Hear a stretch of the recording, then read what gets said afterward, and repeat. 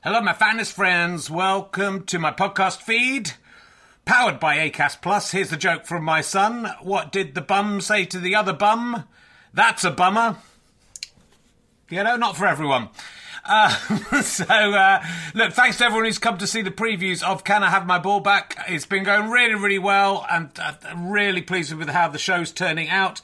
It's officially on tour now. From Wednesday, I'll be at the Leicester Square Theatre. A couple of tickets left.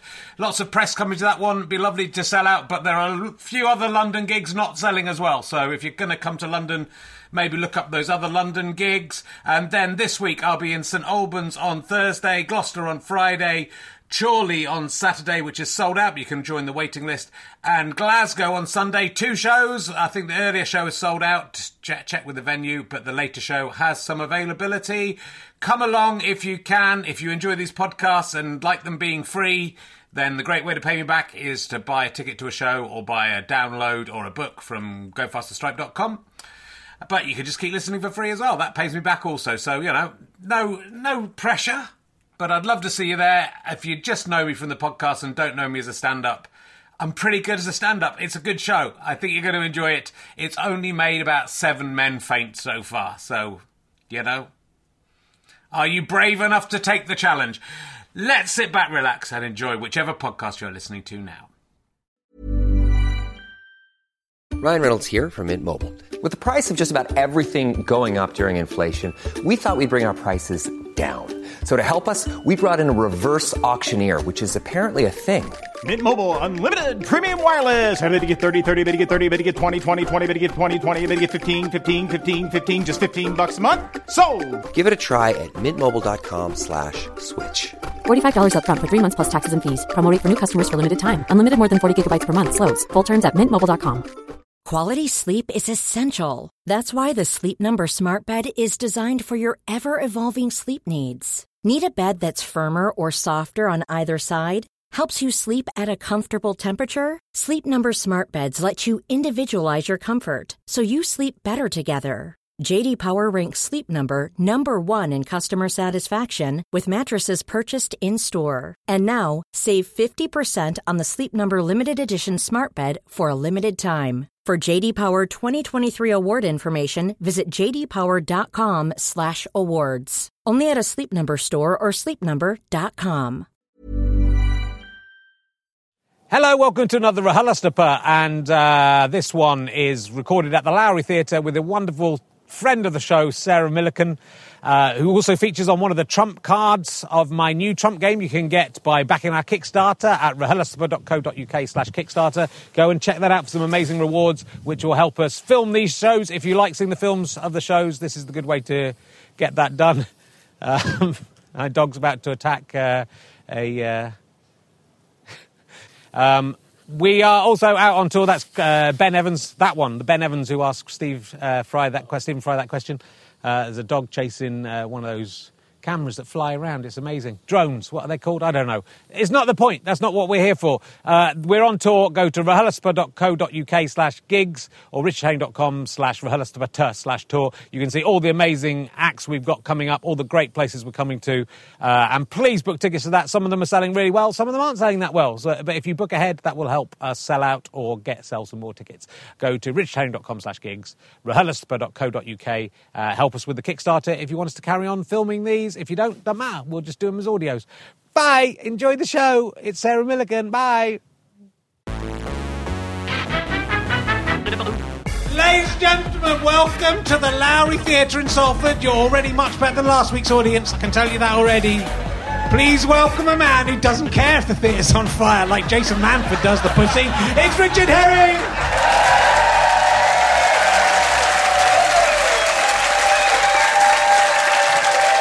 Yes, thank you. Thank you. Welcome to the show. Love to see you all. Thanks for coming out. Welcome to Richard Herring's Labia Stretching Time podcast. Might be a bit blue at the second show. It's podcast. It's not a sexual thing. It's just how far those things stretch. They seem so stretchy, don't they? Just get a different guest on every week. See how far we can stretch them. It's a scientific curiosity thing. There's nothing. If you're enjoying this in a sexual way, there's something deeply wrong with you. But I was hanging out at the KFC Salford drive-thru. There's some nice guys down there. They'd had a military-grade hand grenade with them, and they, just larking about. They called it Rehelistopus. I don't know if that's going to... I accidentally, completely by accident, chanced across the TripAdvisor. I wasn't going to do two TripAdvisors, but I chanced across the TripAdvisor for KFC Salford drive-thru. And it's fucking unbelievable. I'm going to spend a lot of time... KFC drive-thru Salford is the worst KFC in the UK. I mean, don't feel bad, it's not the world. You feel danger right from the entrance door. Also, if you do not ask for mayo and ketchup, they do not give you. And that guy says value 1, service 3, food 5. 5. It's pretty good. It's still the worst KFC in the UK. It's still good food, though. The food's excellent. The worst KFC I've ever been to, and I've been to lots, it was the smallest portions I've ever seen. He had a photo, it looked like a normal portion to me. Staff member picked nose, then licked fingers. Finger licking good, isn't it? That's why everything's finger... And then I found some more. There's more. I mean, I don't know if I can read these out legally, but they're on TripAdvisor, and they're not my opinion. Rats everywhere. Is this accurate? In excess of 20 rats in and around drive-thru. These rats were really big, and this was their regular feeding area. That suggests that guy's been monitoring them like Bill Oddie, the rat world. The staff wasn't interspersed in the problem, is what it says. I think they meant interested, but they've come... Do not eat here. Rat urine is a big issue and will make you ill. Then Simon T says, always rats. Always rats running around in the bins and in the bushes nearby. When you bring it to the attention of the server, they blame McDonald's across the road. Anyone eating the KFC tonight?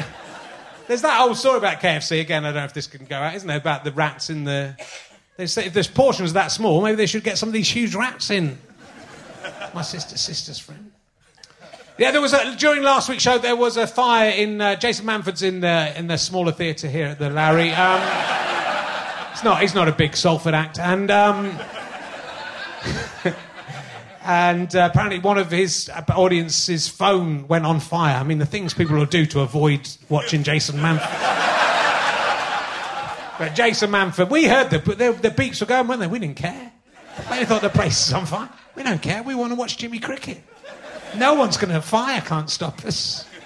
And the fire didn't burn our theatre down. I'm saying he's got a papal knighthood. That's all I'm saying. Convert now. So, right, let's crack on. We've got a fantastic guest. It's actually a 6th time I have interviewed this person, which I think makes there's 3 in Edinburgh, and this is the 3rd of the Rehelistopus. She's probably... Oh, no, hold on, that's someone else. She's probably best known for her appearance... This is about the 6th one of these I've done, so it's getting hard. It's best known for her appearance on Richard and Judy, where Richard Mady told her that no one had laughed at her to begin with. Let's see if that's true. Ladies and gentlemen, please welcome Miss Sarah Millican!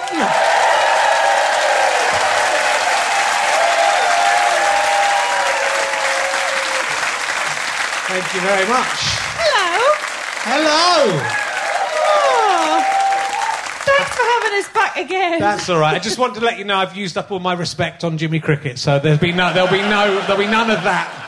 What, last week? You haven't replenished your respect in a whole week, have you not? The whole week has passed and still I have no respect left for her. So it may be a slightly racier show. I assumed that was why I was on, second. Yeah. Oh, the other week. You've been waiting for... The other week. Shit. I was doing ever so well. We have a public vote. We have both acts here. We have a public vote. They vote who they want to see. And then you come back the next week and you won this week's one against Jason Manford was the other guest. People didn't want to see him. But he was in the little room. Yeah. Hi. Hello, how you doing? I'm all right. Good. I'm always nervous Are for you? these. Yeah, because I like you. Yeah. But then I hate you. So, like, because sometimes you're really nice to me, and then other times you're sort of odd and a bit pervy, would you say? Yeah, is that the word I'm looking for? It's hard to psych yourself up for pervy, but I've tried.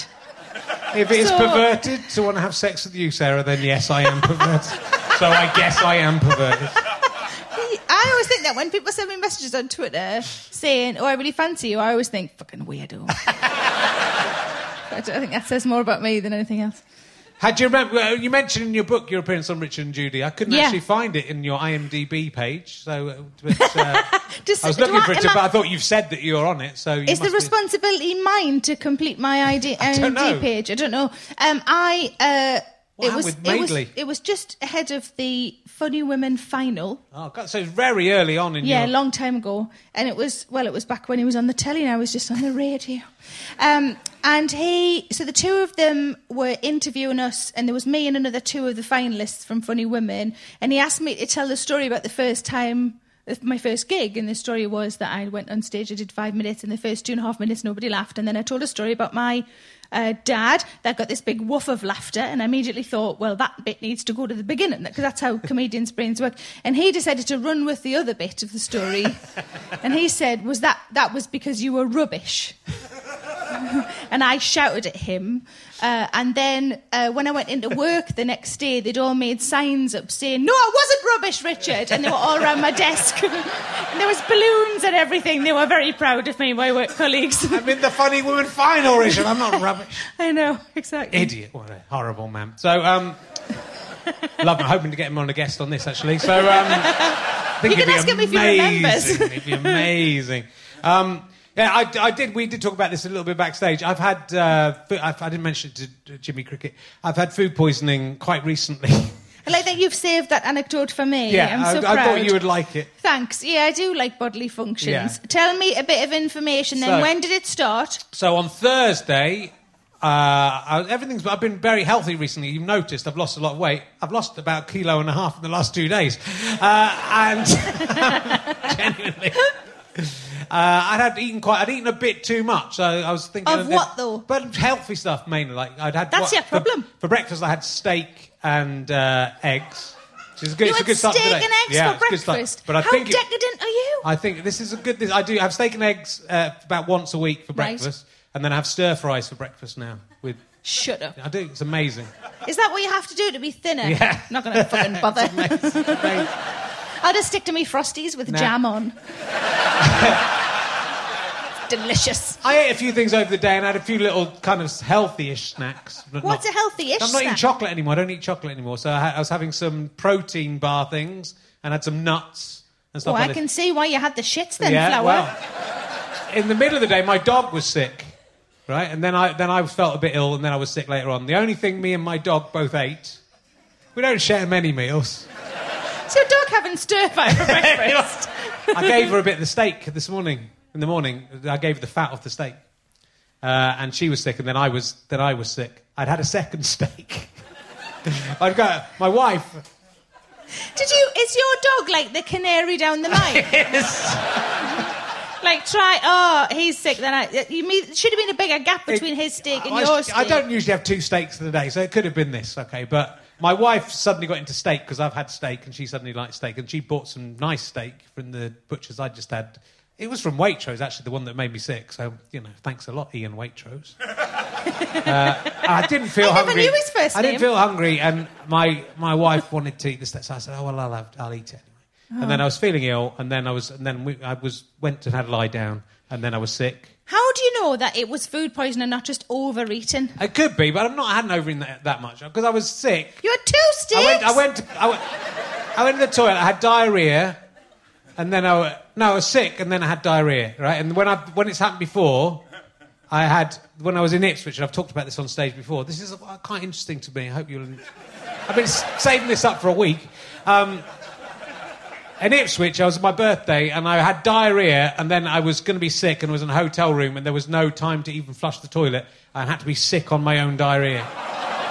That was not wasn't pleasant. And there was no... I think I would have been tempted to just puke in the sink.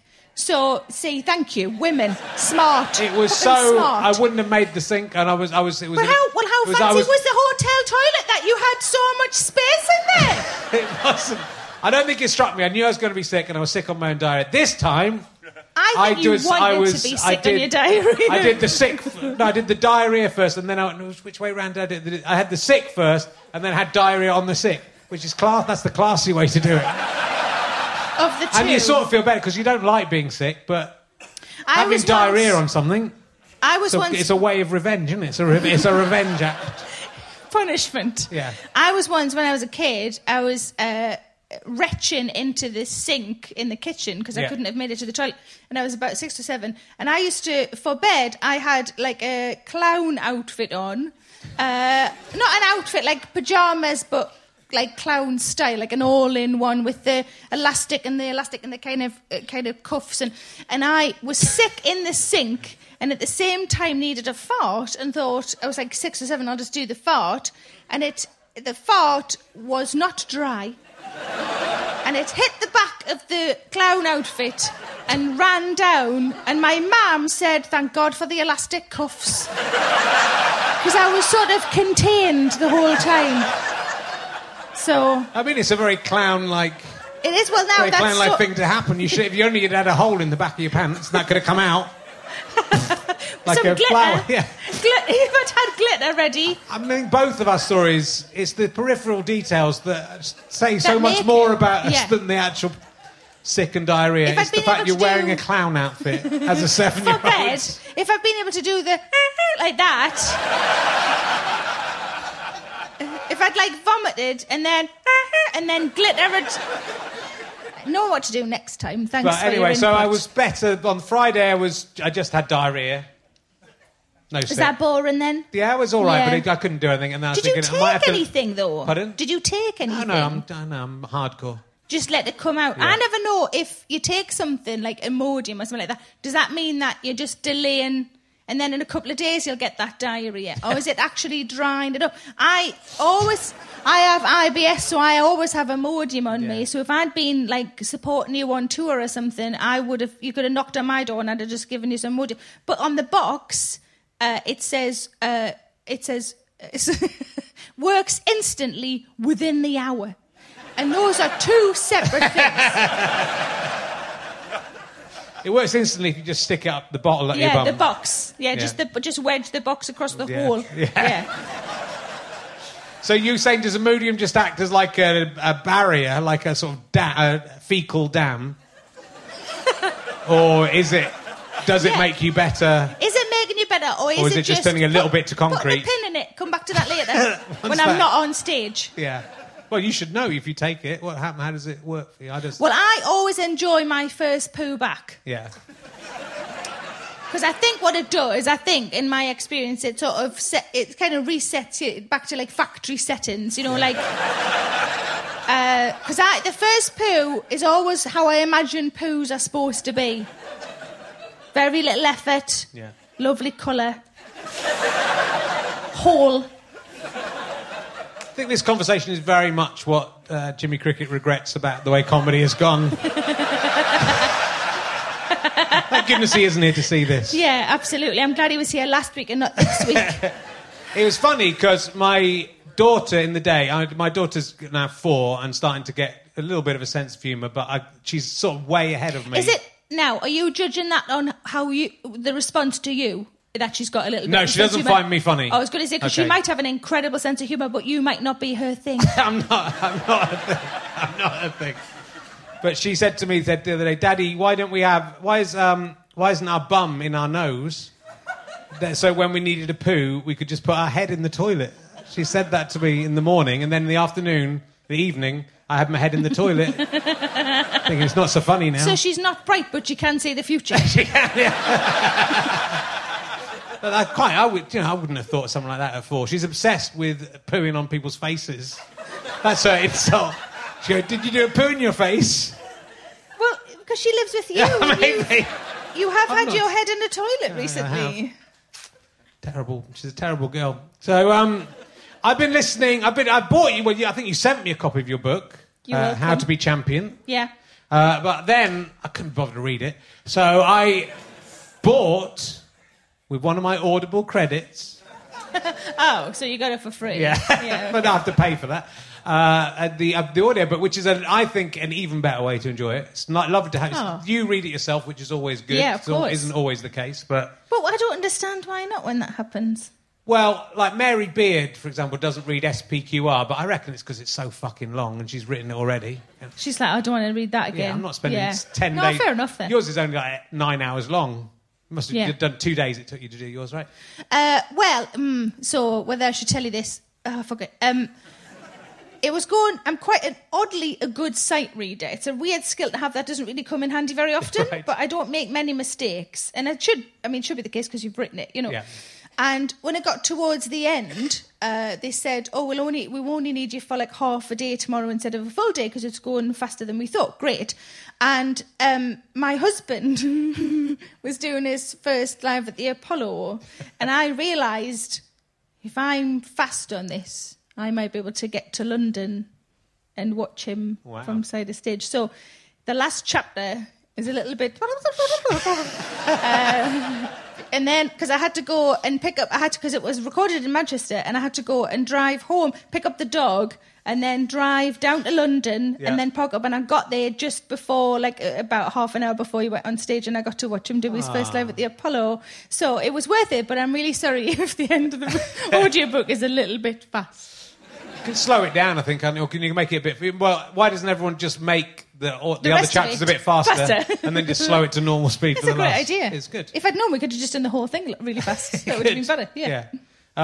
It's called How to Be Champion, and in the opening, you talk about Gary, your husband, who's also a comedian, for people who don't know. He had other suggestions. You asked him for suggestions for puns, because he's very good at wordplay. Yeah, he's very good at titles for things, and because that's how his brain works of puns and of that sort of thing. So I asked him, and he suggested I put older and wider into the blurb somewhere. And I said I wanted something with champion, and he said heavyweight champion. And I was thinking of what could I be doing on the cover that might denote like champion or, that was for the show title was Control Enthusiast. And I said, what should I do on the poster? And he said, Fat Controller. And just everything he had, like he should have filtered out. And then said, I can't think of anything, love. But no, he's very honest and he told them all. So I came up with an idea for his next tour, which was Short Jokes, Fat Man. But then he lost loads of weight, so can't do that anymore. But, he'll put it back on. He will if after the diarrhoea's passed. 1.5 kilos. I was actually being sick, thinking, this is quite good. Is that a bad stage of your diet? We're thinking, I've plateaued for a little bit. I'm going to lose a kilo tonight. This is good. And did you get on the scale straight after? Yeah. Like, still dripping. And then I couldn't eat the next. I haven't really been able to eat today. It's just perfect. You haven't had 2 steaks today? I haven't. Had a bit of cereal and a ham sandwich from the Lowry bar. You've had cereal today, like a normal person breakfast. Well done. Thank you. Stir-fry Honestly, for stir-fry. breakfast. You put a bit of chicken in there, or toffee I've been in there, it's nice. Oh, I thought you said toffee. Toffee you can put in. Get really excited. Cashew nuts, do you eat them? Cashew No, nut, I don't like cashew nuts. Why not? What's wrong with the cashew nut? I just don't like them. Oh, I'm sorry. I'm not going to have them for breakfast. No, you should have them for Does breakfast. anybody else have stir-fry for breakfast? Exactly. See, a woman's done a fucking poll as well. What about- No, I've checked. Nobody What about has. everybody in China, racist? Move to China then. Yeah, I'm going to live in China. Those guys, it's good. Works out for them. Never seen a fat Chinese person, have you? I'm going to leave that quiet so you can edit that out. There's lots, because, it's nice, because we've done so many, it's nice to have some... And now, I've read the book as well and then listened to the audiobook, so I'm worried Did you not do it at the same time where you could follow along with your finger? Yeah. I could have done, but it's nicer in the car, because, you can be in the car and be having a book at the same time. Yeah, I understand how audiobooks work. I can't work out if some of it seems familiar because you've told me before in the podcast, or because I'd read it already. So if we double up, bad luck, it's bound to happen at some point. talk about when you were a kid. I like this, that you weren't really a performer as a child, even though you had a clown pyjamas, which was not mentioned in the book. But you used to perform from behind a curtain. Yes. So I used to write poems and want to read them aloud, but I was too nervous, so I used to stand behind the curtain. To your parents? To my parents, yeah. Parents? And so I was too I had stage fright, so I'd stand behind the curtain and I'd read the poem aloud, and then if I did well, my mum would give me a banana. And it's a good job, I got over that, because that's my job now, is to be literally in front of a curtain. Nobody gives me bananas now, though. I'll give you a stir fry after this. I'll make you a stir fry. All right, thanks. I'll save it for my breakfast. It's more traditional. And I thought the miners' strikes. The miners' strike was very interesting. Your dad worked in the mines, and so you were massively affected by the miners' strike. But you write about this in a very interesting way. And you wore your wellies for a whole summer because I just thought a lot of people, when they talk about the miners' strike, it's very sad. And so I did however, I can't remember, it was a list. I quite like lists sometimes in books to kind of break it up a bit. And I wrote a list of the excellent things about the miners' strike, just to have a bit of a different angle. And because so my shoes were too tight, but I knew there was no money, so I didn't tell anybody. And then my feet started to bleed because they were so tight. So then my mum, we couldn't buy any shoes, and it was the summer holidays. So she'd probably just get me some for going back to school or whatever. So I just wore my wellies for the whole summer. And when you're a kid, that's awesome. It's not the funniest story in the world, but yeah. Oh, but it's all of that. And you got the Marks and Spencers. You're getting food from various places. So we got given sort of tins that had labels had come off, and end of day bread and stuff like this. And then Marks and Spencers wanted to get on the bandwagon, so they gave us 13 trays of avocados. And the miners in South Shields didn't know what they were or what to do with them. Probably just use them as ammunition, I guess. But yeah, we didn't know what to do. And I still hadn't had one. I'd seen one, but I didn't have one till I went to Australia about 5 or 6 years ago. But I was like, I've seen these. But I just thought it was fascinating. Marks and Spencers were like, we'll help. And we were like, what the fuck are these? Good old Marks and Spencers. Let's ask you an emergency question. We'll come back to it. We'll come back. It's a really excellent book. It grabs you. Well, because it grabs you in with there's lots of funny stuff at the start. And in the middle and at the end. I haven't got to the end yet. Nice. It goes a bit fast at the end. Just to get more in. But it's it's very moving. There's a lot of moving stuff in there. There's a lot of interesting stuff about love, and we've talked about I think your failures in love before. But I picked up your book to do emergency questions with. That's not very good, is it? No. This is no good emergency questions. How many outfits have you ever hung up that you brought with me? This isn't the right book. Here we go. Emergency questions. We'll go... Because, I've asked you a lot of these before. I don't think I've ever asked you if you'd prefer a ham hand or an armpit that dispenses sun cream. I think you bloody have. See, I came along to last week's show, the one with Jimmy Cricket, and I thought I'll sit by the side of stage and I'll learn, because I learned from it, and I thought all I'm going to learn is whether he wants ham hands or sun cream from his armpit, and he refused to answer, didn't he? Yeah, good lad. All right, I don't think I've asked you this one before. What is the tamest image or thought that you have used for masturbatory purposes? The tamest. I used to be able to masturbate. I used to be able to masturbate to most things. I used to be able to masturbate to the female contestants on Going for Gold. But then Henry Kelly would pop up and ruin it. It was difficult to but you persevered. Keep it going. If there was not all of them. I was choosy. You had standards. Quite low, but there were standards. No, they were a bit exotic, weren't they? Because they were from all over Europe. I've had a sex dream, and I sometimes bring that back round. Okay. And that was, I met The Rock, Dwayne Johnson, and he gave me some kittens, and that was it. I like kittens, I like The Rock. Tick, tick, done. Yeah. Yeah. I think it's probably a confused sort of metaphor, isn't it? It's probably I should have been giving him the pussy. Right. Instead of him just handing it to me. Yeah, maybe. I mean, maybe that's where it was going, I don't know. Yeah. But yeah, that's pretty tame, I'm isn't going it? to try and use it tonight, and I'll give you a ring straight after that. You know, it's gone. Durin. Ring me Durin, I don't mind. If I could describe the kitten, one was tabby, one was... whatever helps. Whatever helps. I think... Because I quite fancy The Rock, but I think all I really want is to sit on his hand like King Kong.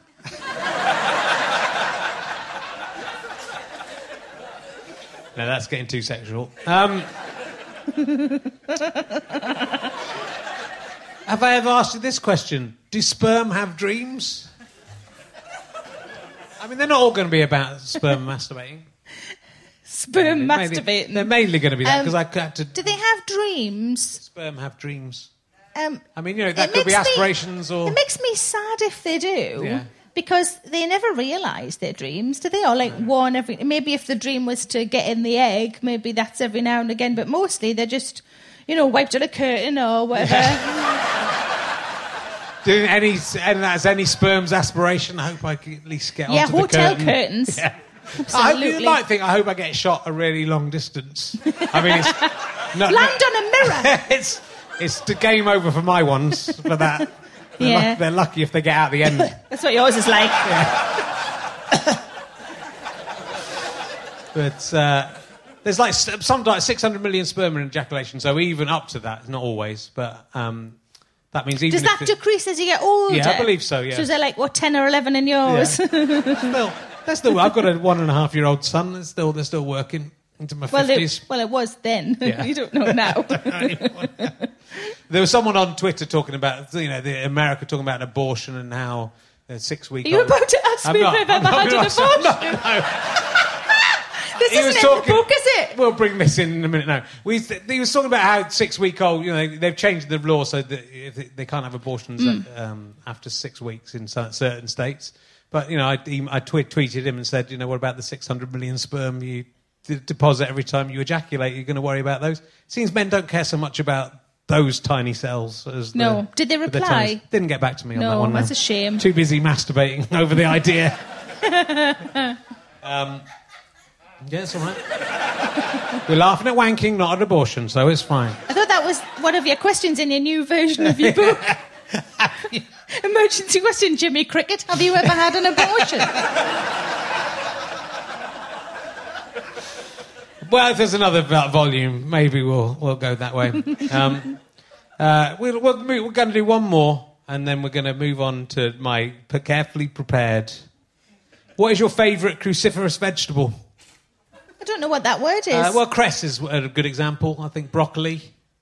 So, what's the definition of the word? It's the cruciferous... They're from the cruciferous family of vegetables.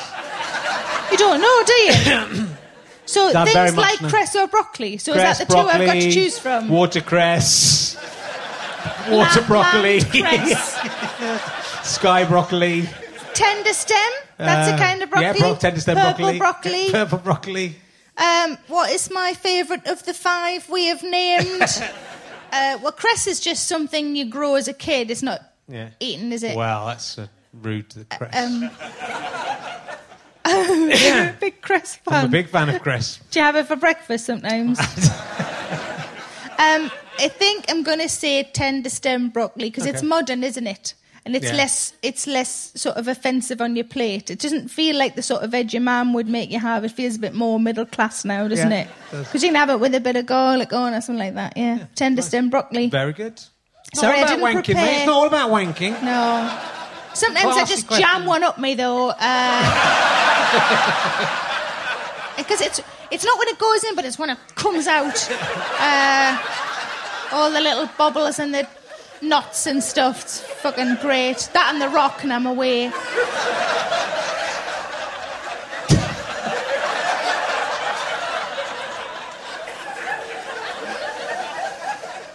I'm having a lovely time. I really am. I'm just letting it all out. All the stuff I held back during Jimmy Cricket, I was being very polite. Last week? Yeah, last week. I'm still holding it back. I like you've got some little you've got some little sort of things in your life that you do to stop you doing things. Well, you talk about this is such a clear question. Yeah, thank you. Someone's laughing backstage at how bad I am.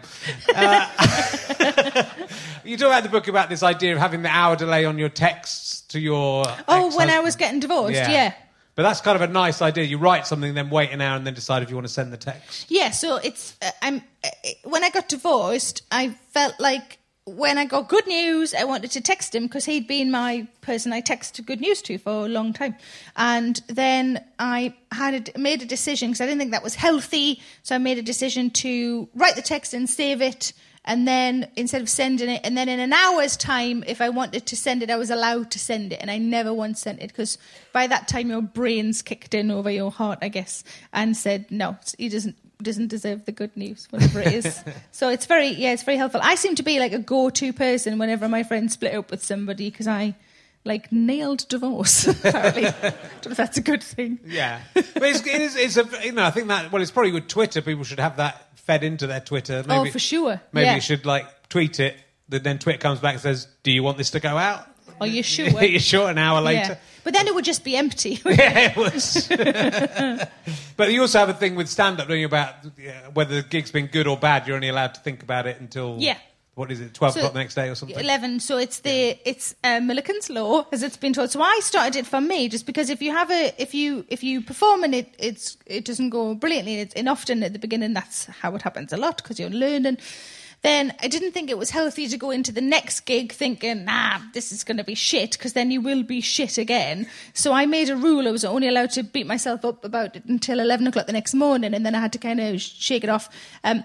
But equally, it works if you've absolutely hammered it. So if you've nailed the gig and you feel like you're kissing your guns and you're, carrying yourself out on your own shoulders, then you can only be smug about it until 11 o'clock the next day. Because if you go into a gig thinking, I'm going to be amazing, you'll also be shit. Yeah. So I did that, and it really works. And then I mentioned it to somebody, and then it got passed down to, new comics when I was, and became Millikan's Law. And it's just, I didn't know there was going to be a law about me. I'm excited. But I think it's just a helpful way of kind of shaking it off. And I've been known to, put an alarm on to get up early to be smug for longer. Oh, yeah. Double steak day. I'm not having a stir fry. I'm going to have double steak. But yeah, it's a good. I think it works in other areas of life as well. I don't think it's just a stand-up thing. If you've got the self-control to do that, that's the thing. It's so hard, I think, to overcome this. It's a rule. It's a law. Yeah, you can't just break a law, Richard. I like breaking laws. But if you know that it's good for you, yeah, and it works. It really works. Well, I've never had a good gig I've still felt good about at 11 o'clock yet, so I'll wait to let you know that way around. That night or the the morning after. Have you never done something where you woke up? In the early days. Of course I have. Every fucking night I wake up. That's called deluded. But yeah, okay. But yeah, I think it's good. I don't think it's good to think you're amazing or shit. I think you just have to... And every audience is different. Yeah. I mean, this is a totally different audience to last week's show, for example. It is.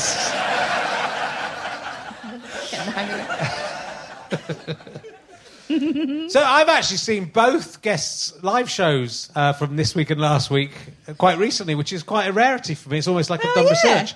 I saw you came and had lunch at my house. Yeah, I did. Thank you. I know, it's lovely to have you. And then I came and saw you in St Albans. Yeah, which was so hot. It was. That's my main memory of it, is how hot it was. Everybody was fanning themselves with whatever they had, and it was the sweat was running. Oh my God.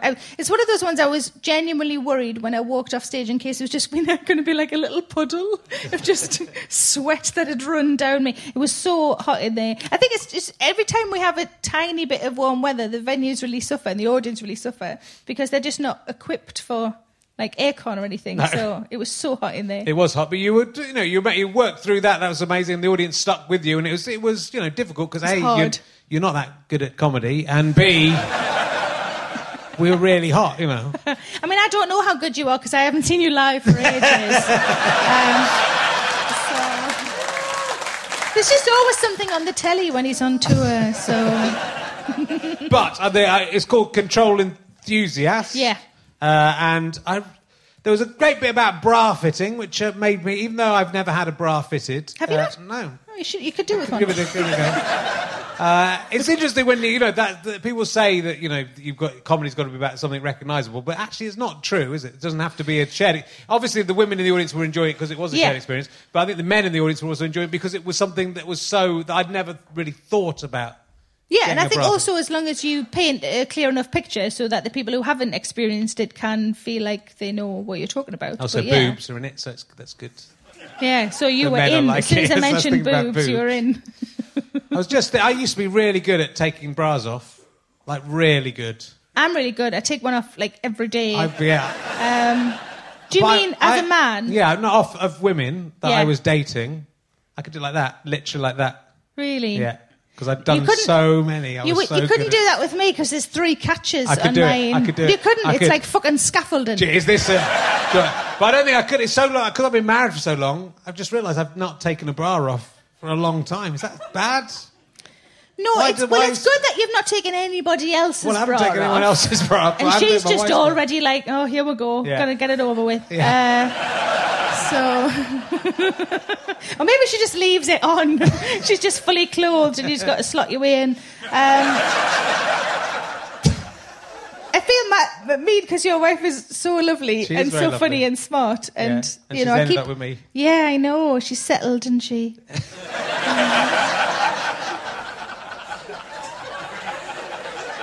Sorry, is this not what you came for? It's exactly what they came for. But anyway, it was the bra fittings. It's difficult to get your bras fitted. Never struck me. Just go in and go, I am 32A. But they don't believe you. Okay. They go, we'll see. And then they measure you with their eyes, which I think's called staring. And then they give you a bra that you don't know if it fits or not, but they say it does, and then you have to pay money. And sometimes they want you to buy matching knickers.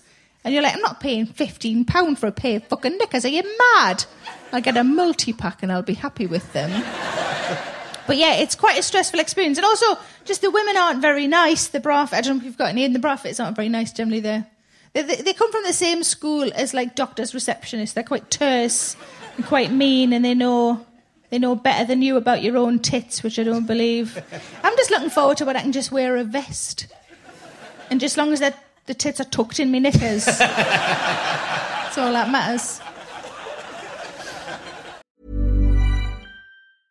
Ready to pop the question? The jewelers at BlueNile.com have got sparkle down to a science with beautiful lab-grown diamonds worthy of your most brilliant moments. Their lab-grown diamonds are independently graded and guaranteed identical to natural diamonds. And they're ready to ship to your door. Go to BlueNile.com and use promo code LISTEN to get $50 off your purchase of $500 or more. That's code LISTEN at BlueNile.com for $50 off. BlueNile.com, code LISTEN. Planning for your next trip? Elevate your travel style with Quince. Quince has all the jet-setting essentials you'll want for your next getaway, like European linen, premium luggage options, buttery soft Italian leather bags, and so much more. And it's all priced at 50 to 80% less than similar brands. Plus, Quince only works with factories that use safe and ethical manufacturing practices. Pack your bags with high-quality essentials you'll be wearing for vacations to come with Quince. Go to quince.com/trip for free shipping and 365-day returns. Quality sleep is essential. That's why the Sleep Number Smart Bed is designed for your ever-evolving sleep needs. Need a bed that's firmer or softer on either side? Helps you sleep at a comfortable temperature? Sleep Number Smart Beds let you individualize your comfort, so you sleep better together. J.D. Power ranks Sleep Number #1 in customer satisfaction with mattresses purchased in-store. And now, save 50% on the Sleep Number Limited Edition Smart Bed for a limited time. For J.D. Power 2023 award information, visit jdpower.com/awards. Only at a Sleep Number store or sleepnumber.com. It's, the show is quite frivolous in many ways. It's about a lot of stuff about bodily functions and... Yeah. I don't know. It's not my kind of humour. But there's a heart to it, and it's not overplayed. There's a lovely section about body image and and just speaking out to well, everyone in the audience about it, really, again, especially the women, I think, but everyone's body image is now a thing. It's nice to kind of have that element of seriousness amongst it all and to just get it over with quite quickly as well. Do you think? Yeah, well, deliberate? But I try and make things funny while they're being sort of, if there's a message, try not to hammer it home and try not to be preachy and all those things. Because I don't like when I watch a comedy show and there's a bit where, this is the bit where you're supposed to cry, and I think it's a fucking comedy show. I try and disguise it in amongst jokes as well. But I think it's nice. When I first started writing my first Edinburgh show, Steve Day, you know, the excellent comedian Steve Day, he said to me, I said, he writes a really good hour, he's really good at writing a good hour. And I said, have you got any advice? And he said, you've got to give something away. And I said, oh, I've got badges. And he said, no, from in there. So I think it's really nice for people to... because I've got a lot of really loyal fans who come to every show, God bless them, and I think it's nice for them to get to know you a little bit more each time, and that's probably that bit that happens there, as well as all the frivolous, as you call it. Yeah, because I guess in the I call it comedy, whatever you call it. It's just ridiculous. Some of it's just, it could almost be a joke. Some of it, but it's almost. Oh, you're so flattering. But in the book is a lot about. I mean, you're quite honest about sort of depression and how to cope with depression. I mean, it's sort of, you say at the start of the book it's like a self-help book, which it sort of is. It's your. It's how you've got through your life and through difficult times in your life. Yeah, it's an odd thing to write your autobiography, and it's. I find it really. Oh, when you were doing the TripAdvisor reviews, I initially was reading my Amazon reviews, and I got a really great one that was 1 star for my autobiography, and somebody said it's a bit me, which I thought was you can't write that. That is awesome. But I did what my friend Jane Hill, who's a very good comic and writer, she said, it's a really good thing to do. If you see a review, that isn't very favourable about a thing of yours on Amazon, you can click on the person, you can have a look at what else they've reviewed and what they like and what they don't like. And there was one, I distinctly remember, somebody gave me 1 star and then just said they didn't like the book. And then I had to look to see what else they had liked. And she had given 5 stars to a book about Jimmy Savile and all the terrible things he did. Couldn't put it down, she said, and she gave 5 stars to bags that you put fish in before you microwave them. And I thought, I don't think you're for me anyway. What was the question? I've forgotten the question. I know, so exciting. I know, you talk about depression and, you talk about counselling, going to counselling, getting through. I mean, it's quite, that's very emotionally honest and very honest, generally speaking. But I think that's what I was thinking. When somebody asks you to write, or when it's suggested to you to write an autobiography, which it was a long time ago, and I was like, no, like there's nothing, like nobody wants this, and there's nothing to say. And then after a while, I thought, well, if I could write one, but also make it a bit self-helpy, because self-help books have in the past helped me quite dramatically. So I thought if I could do tips along the way of ways, that. So I have talked about having counselling, because I just don't think people talk about counselling enough, and I think that people think you're really together when you have a job like this, and you want to be able to tell people, no, like there's a lot of stuff going on behind the scenes and a lot of people sort of helping, and helping, keeping you moving and stuff. Yeah. And I just thought it was really good to talk about counselling in a really open way. Because I think my argument is always like, I get my car checked over at regular intervals. Why wouldn't I get my brain checked over every now and again as well? And I just think the more people talk about it, the more it's kind of normalised, and the more people go, oh, maybe I'll have counselling, maybe I'll try that, rather than it being like a thing that you sort of, sweep under the carpet. Sure. But you worked at the job centre. Yeah. And you talk about... It's just you went straight from depression into working at the job centre. Go back to depression. But you talk about being unhappy in that job, which is not necessarily surprising. It was but you were trying to get... I mean, you talk about half-jokingly saying you were trying to get run over on the way... Yeah, it was a really busy road outside the job centre, and I didn't want to kill myself. I just thought if I could break a leg or a couple of ribs and have a bit of time off, because it's hard. It's clearly not as hard as the people coming in. Everybody coming in is having a tougher time than you, but you don't get you get training in like how to work the computers and how to talk about benefits and how to look for job searches and things. But you don't get trained in how to deal with somebody who's come in and their life has just fallen apart, and you have to talk to them. And, so there was a small amount of kind of sort of counselling involved, and and I wasn't there very long, I could tell the people who'd been there a long time there was a guy came up to me and I said, "Oh, next please," and he came. And I was on front line, they call it, where you sign on, and he came and sat down, and I said, "Oh, next please," and he sat down and he said, "Oh, you're new?" And I said, "Oh, I've been here like 6 months. What makes you think I'm new?" He said, "You're still smiling." And I think there's something about the stuff there that but you have to sort of shut it down because it's very emotional. And I would go home and have a good cry about all the things that had happened that day. And I think in order to do that long term, you have to be a bit more of an sort of automaton. Yeah. So, but I really like the helping people part. And that's sometimes what jars a little bit with the job that I have now, that I think, is it doing any good compared to like helping people in the physical, helping somebody get a job or getting them the right benefit or making people just feel better about, you know, their situation and how there's hope and all that sort of stuff. And then to be like, spunk on stage, which is most of my show.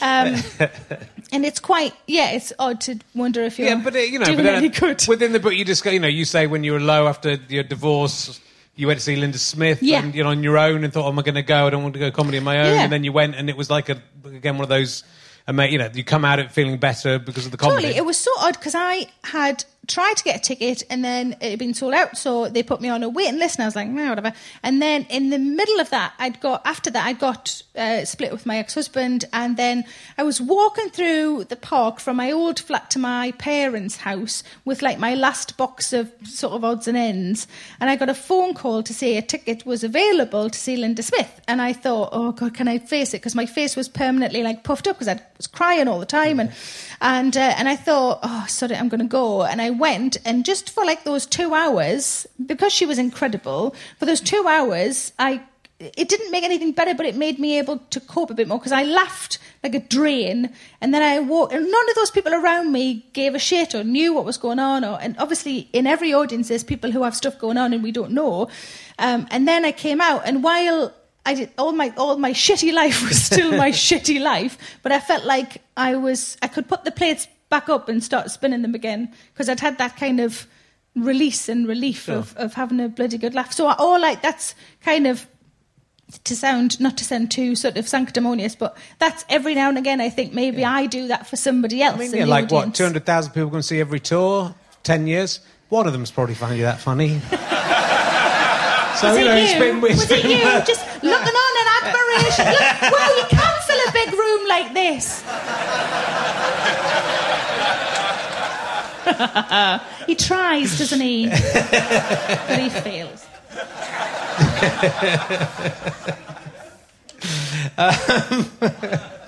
Where should we go next? That's the question. That's the big question for me. I think because I think your school days have obviously impacted on you a lot. What I quite like about it is you talk about being like clever at school and how that's and I remember feeling this at school because I was clever at school as well. Believe it or not, I don't know what happened, but we like sport. The sporty kids are allowed to show off about being sporty, but if you show off about being clever, you'll be beaten up. And in fact, it's you have a terrible time. Yeah, you sort of have to hide that away. Yeah, and I wasn't I wasn't like the cleverest person in the year or anything, but I was in the top class for all the things, and it's true. Like people, if you're good at art, everybody's like, "Wow, you're so good at art," and if you're good at sport, exactly, everybody's you're in all the teams, but you can't be like, "Ooh, maths," then just. But yeah, it was, and I enjoyed the learning part of school, but I didn't really enjoy the other kids.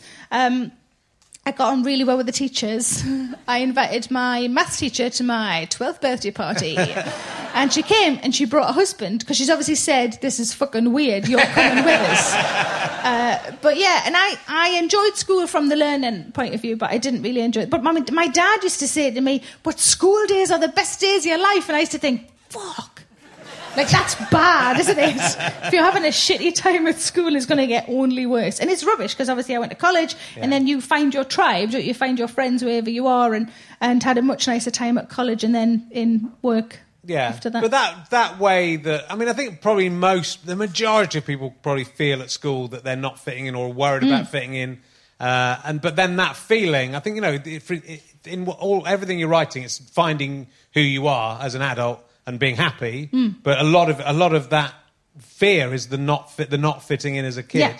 But then when my book came out and a bunch of friends read it, they said, "Oh my God, I was that person in that class." So they were me. Yeah. So if only and there's only ever a handful of people in the school that are, feel like maybe everybody feels like they're on their own. I don't know. I think a lot of people feel like they belong.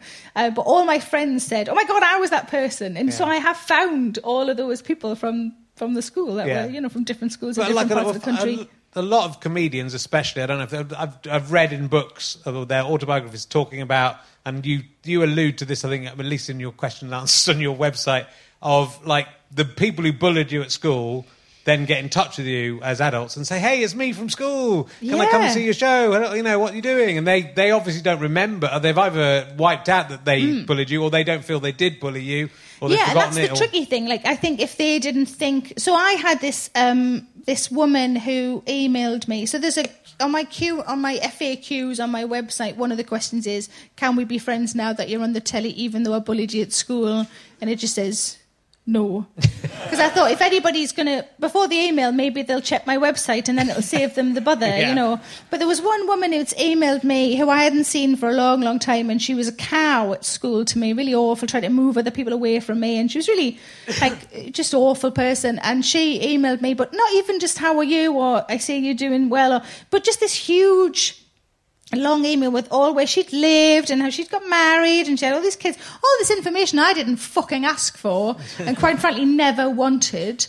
And she said, I did it in part of one of my shows, and she said at the end, maybe we could keep in touch. And I was thinking, how can I reply to her? Because if I say "you bullied me," she can say "no, I didn't." And if I say "I think I felt bullied by you," you've got to be careful how you say it. So I just replied, "This is probably the only reply you'll get from me because I don't remember you very favourably." Right. And I sent that because I thought there's nothing in there she can argue with. Right. And obviously never heard from her again. No. And then did it in a show.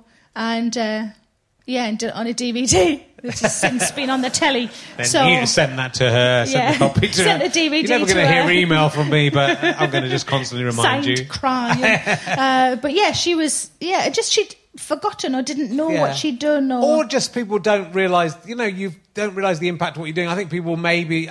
I'm sort of thinking... Really? Do you think? I think to an extent you can... I think probably there's somebody out there who remembers being bullied by you that you wouldn't consider yourself being bullied by, just the way kids are. I hope not. But I barely spoke at school, so it would have to have been a look. Maybe. I really hope not. I don't know. I think kids are fucking horrible. Yeah, they are. Yeah, they are. And I think if you stand out, then it's sort of waving a flag for all of that kind of people to take the piss out of you. You've got glasses, you're fat, you're whatever it is. Yeah. And then, but when you're... And that it's a shame because that can make people conform and then think, well, I have to be the same as everybody else. But when you're an adult and you stand out, it's awesome. Yeah. And a lot of those girls that were horrible to me have got boring jobs and, and they don't stand out because they conformed. And that, while at school that's awesome, in real life, it's fucking dull. Yeah. So in a way, it's fair that... Thanks, guys. In a way, it's fair that the sporty, cool kids at school get that brief 10 years of being a hero because their lives are going to be awful Well afterwards. done for being good at netball, but where does that get you? No, it's not even a sport now. Just at school. That and the recorder. Useless. So, I think those are the things that, if you've got kids, that you've got to nurture those things, and if they're a bit weird and a bit... sort of out of the ordinary, that's great, and you've got to nurture that. And that's why, when at school I was quiet as a mouse, and then I'd get home and I'd be reading poems from behind a curtain and earning bananas and tap dancing on the tiles around the coke boiler and all of these things. And it's testament to my parents that little sort of side of me has ended up becoming all of me. Sure.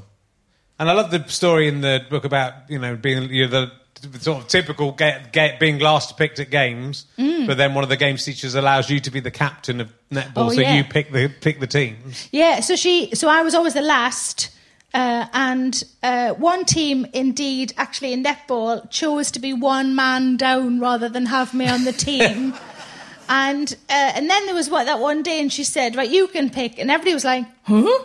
And I picked every kid that was crap at sport, all the kids that were left to the end, the fat ones, just everybody who hated sport because they never got a chance to play it, because they were never passed a ball to, and the only time they ever had a ball was when they were putting it in a cupboard at the end. And I picked all those people, and like if that was a Hollywood film, then we would have nailed it and we would have won, and we got absolutely hammered, of course we did. But we had such a lovely time. It's such a cool... but I just think the ability to think like that as a kid and to go, fuck it, I'm going to... But also they were my friends, though. It's not that unusual to think that I wasn't going to pick the ones that were good at sport because I didn't really know any of them. I didn't like any of them. And I was going to pick the ones that were a bit crap because we were always, like, you know, standing at the side. They used to put me in, like, 2 fields away when we played rounders, just in case. There was one girl who used to absolutely batter the ball and it would go so far, and I just had to pay attention for her. But then, because I was so rubbish at throwing, it was quicker for me to just run with the ball. I was so bad at it, but it's not really affected my adult life to be shit at rounders.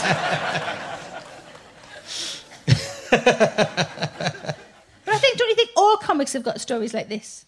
I'm not, but mostly, yeah. But all the bullying thing, and I think that's because, I mean, comedy's that, you know, that kind of joking at school. It's inclusive, but it's exclusive. There's always someone who's like on the outside, I guess, of every joke, really.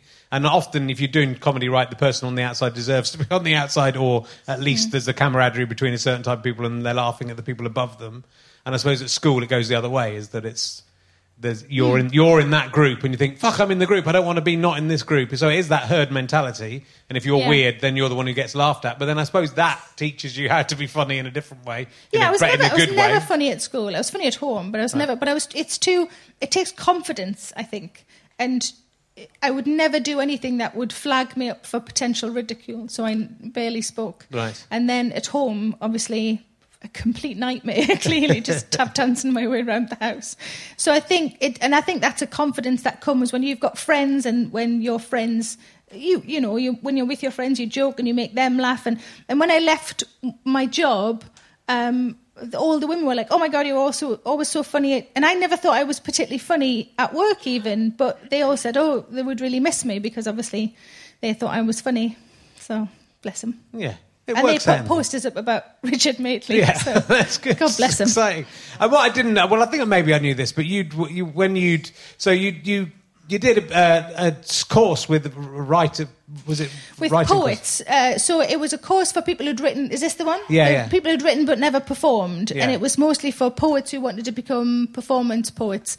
And I just signed up to a course on one of the days on my lunch break in the civil service, and it was just I'd written stuff, and it was just for people who'd written but never performed. And I thought I'll go along and do that. And it was like a half day. Was that the live theatre? Or was that a different thing? No, it was through Kate Fox. Do you know Kate Fox? Yes. Kate Fox? No, she's this. And then we performed at Caedmon Hall in Gateshead that evening, and I performed a monologue because it wasn't stand-up, and I performed a monologue, and it was sometimes quite sad because it was about my divorce, and I'd written for a long time, bits and bobs, and then sometimes I would get these big laughs, and I went into the toilets afterwards, and I rang my dad from the toilet, and I was like, I've done it, because I just didn't think it was something I could ever do, and I did it, and I sort of jumped up and down, and then I thought, well, that's it, I'm done, I don't need to do that anymore. It was ticked off the list.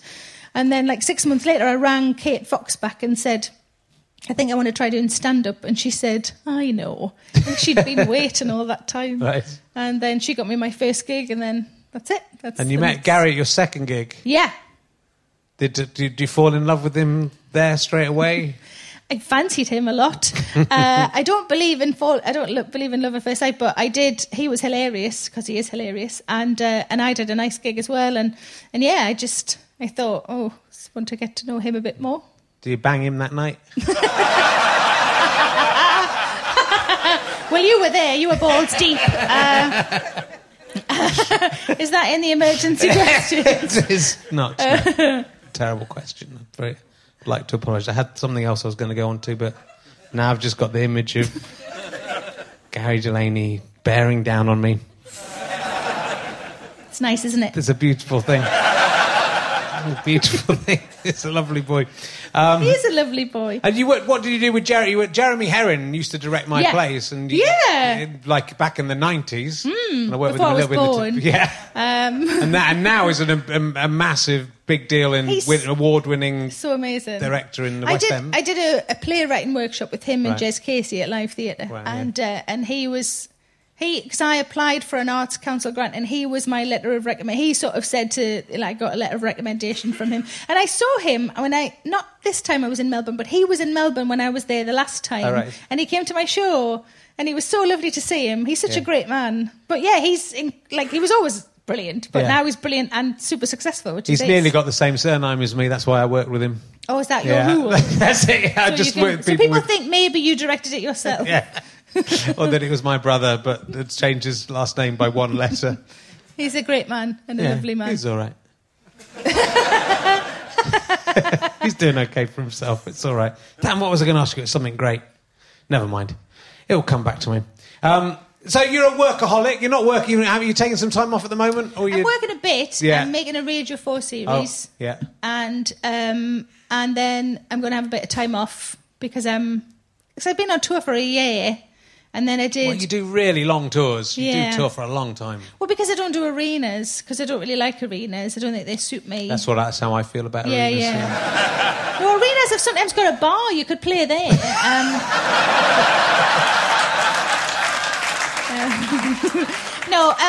I think I've been to see comedy in arenas, and I just watch the screen, and I think, well, I could just do that on a DVD at home, so it's not for me. I love theatres, so that's why it takes a long time, but I love it. It's I wouldn't do it if I didn't love it so much. And so I was on tour for a year in the UK and Ireland, and then I did Australia, New Zealand and Europe and Canada for the first. I'd never done those places before, and that was great fun.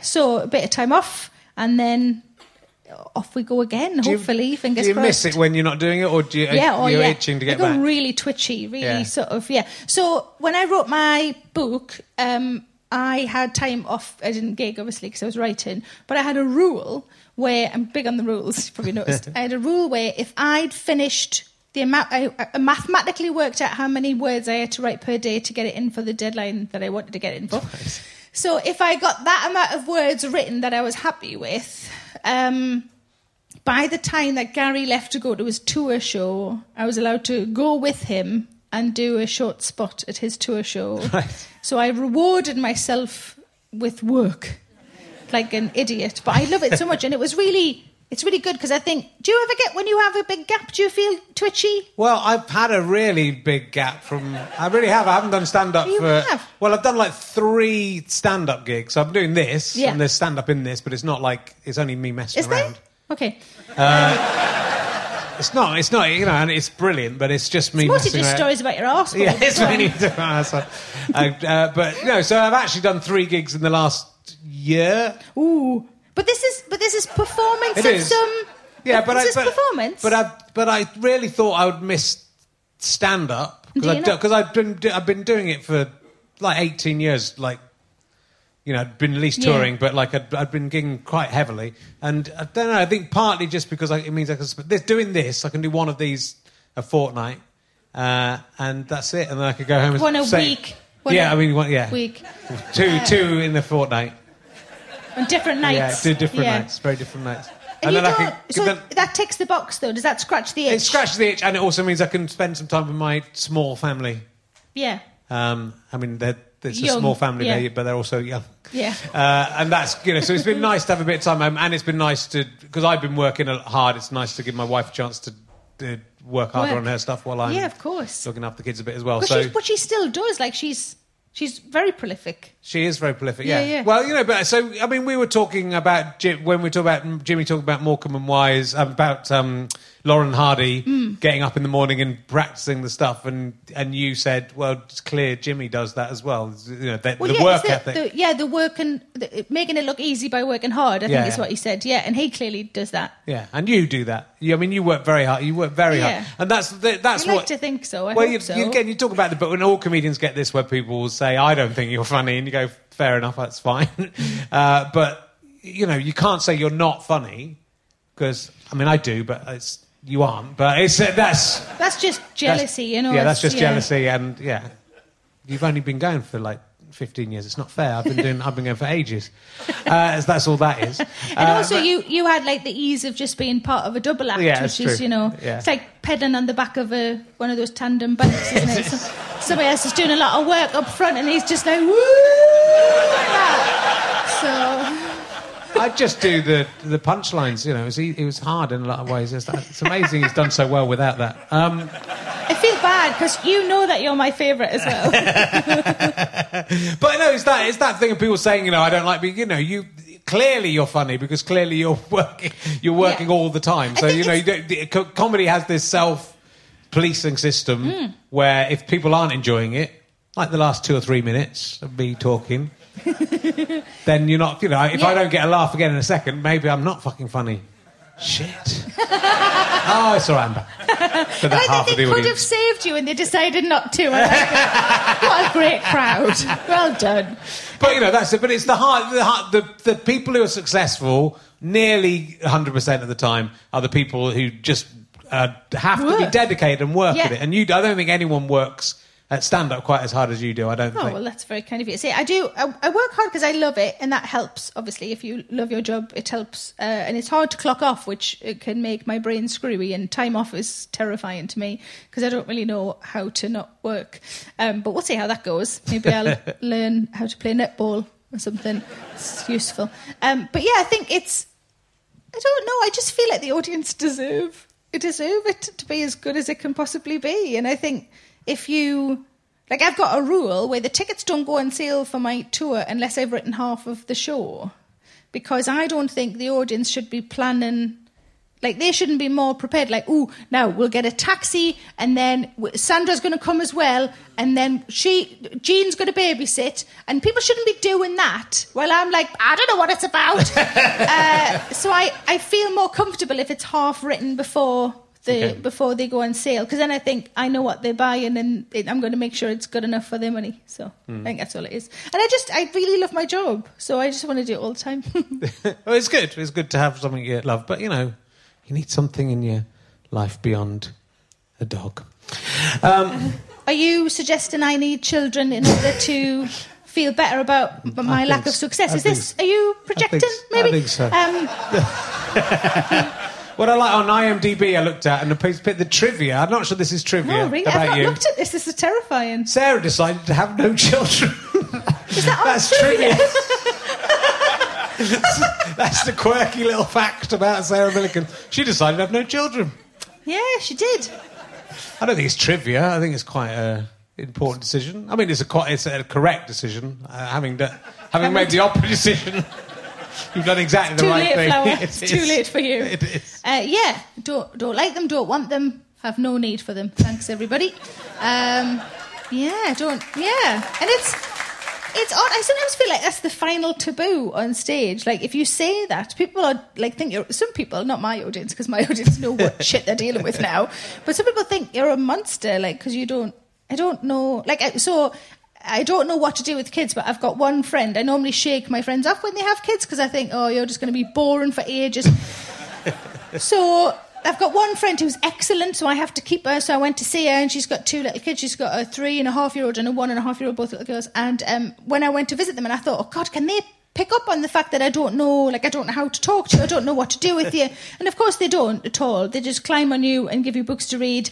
And one of them, as soon as I went in the playroom, just the little one, who's 1.5, just ran straight behind her shop like it was a new customer. And I thought that was the most adorable thing I've ever seen. But it's still, after an hour and a half, I was exhausted, like mentally drained from all of the reading, all of the wooden lollies I had to pretend to eat. And I went home and just waved my friend goodbye, and she cried at the window. She's trapped for another 20 years. Come back soon. I'll be like, yeah, in a year and a half or so. Yeah, there's no escape from the tunnel for me. I've just accepted it. I haven't got 20 years left, have I? I'm going to be looking after them for the rest of my time. That's true. They'll be like teenagers when they're wiping your arse, won't they? But it's nice that... Maybe they'll have a bucket ready for when you're vomiting, so you don't have to vom on your own shit. I hope so. Yeah. No, so some people have kids and it's great and well done them and hurrah. But it's a decision and it's also okay to go, not for me. Well, it's sort of more than okay because also there's a lot of people in the world and so we don't need, two more tiny Richard Herons. I'm not criticising Jimmy Cricket for having 4 kids, but come on. 2's all right because that's the same number. The same... Well, there's 2 of you and you've got 2 kids. 1 each. Yeah. And that's the same population. When she comes to her senses. I think they get to choose, don't they, the kids, in which case... Do they? Yeah, they're going with my... I'd like to have them, but I think they'll go with my wife. You don't sound that gutted, if I'm honest. Well, it'd be nice to sleep again. Yours are canny little things, your 2. They're very nice. Yeah. But I haven't slept very much. Last night was the best sleep I've had for ages because I went to bed at about 8 o'clock because I was ill and slept through to 4 o'clock. When my wife came in thinking some alarm had gone off and woke me up. It was very nice of her. I was sleeping upstairs in the attic. In the attic? Yeah, because I was ill. There's a bed up there. It's weird. It's rooms. We're learning more about each other than we ever have more than I before. want, but yeah. Hey, I mean, Christ, we better go home, haven't we? I don't have to worry because I'm staying in the Furchester Hotel over the road. I haven't checked in yet. Oh, so that's not the one that you've shut in? No, that one's in Ipswich. That's fine. Oh, yeah, that's of a long course. time I forgot ago. about that. No, I did. No, I have shat in that one. You're right, yeah. Was that on stage or backstage? We talked about that. Can't remember. You explained that there's no toilet brushes in hotels. It was backstage. So it's just all full of skiddy still. My husband genuinely thought that toilet brushes were for unblocking toilets. How terrifying is that? Who fucking raised you? That's what I keep saying sometimes, and he just tells us it's his mum and... I was going to talk... Your dad... let's talk quickly about your dad and then we'll go, because I want to talk about you're very... your dad sounds like a fantastic man. Yeah. And I've seen him on the telly and I love him. Yeah. You went to your dad for advice about... We'll end on this, I think. About... Which most people wouldn't go to their dad about how triple anal sex works. So... there was these 3 fellas. No. No, because I was newly divorced and I was living with my parents, and my dad is an engineer, was an electrical engineer, and has very much an engineer's brain, and I thought he would enjoy, the puzzle of it. And I said to him, because I'd heard that this was a thing, and I wondered if it was a new thing that people are doing, and I was newly divorced, and maybe it was something I had to brush up on. So I asked him, I couldn't figure out how you do it. Is it like in a conga, or is it... Are they all getting into this? I don't know. And my dad had said, you tie them all together. And I had to point out that they did have men attached. They weren't just disembodied cocks. That's a very different question. But yeah, because he's an engineer, there's always diagrams for things whenever he's just, trying to work something out logically. I've got kind of a bit of a logical brain, the same as him. But yeah, it was good to chat about it. Yeah. And we all learned something. That thankfully my dad doesn't know what it is. Phew. It is a puzzle, though. Yeah. Did you ever really get to the bottom of it, so to speak? And that's the sort of thing you can expect when he goes back out on tour.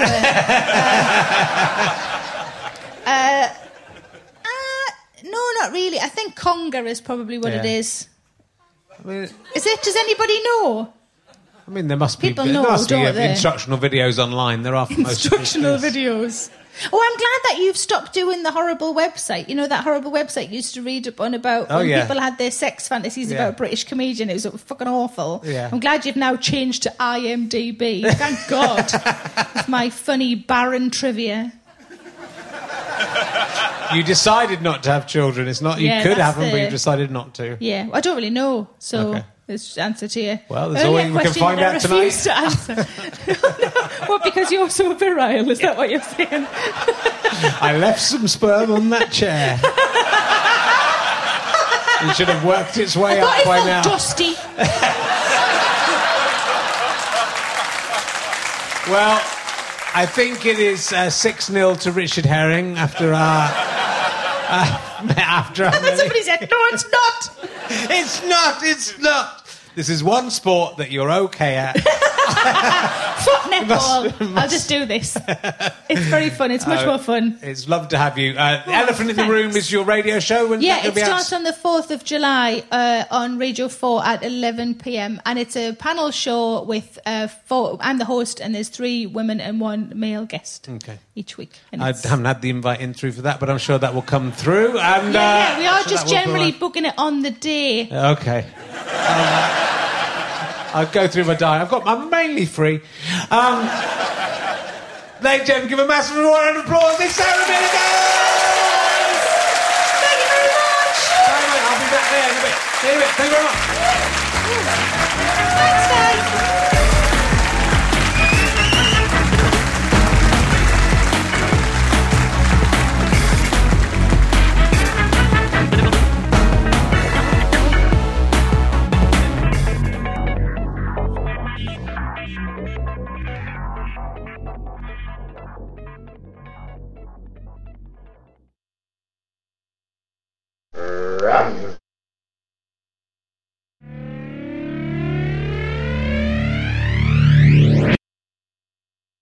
How'd you like them sky potatoes?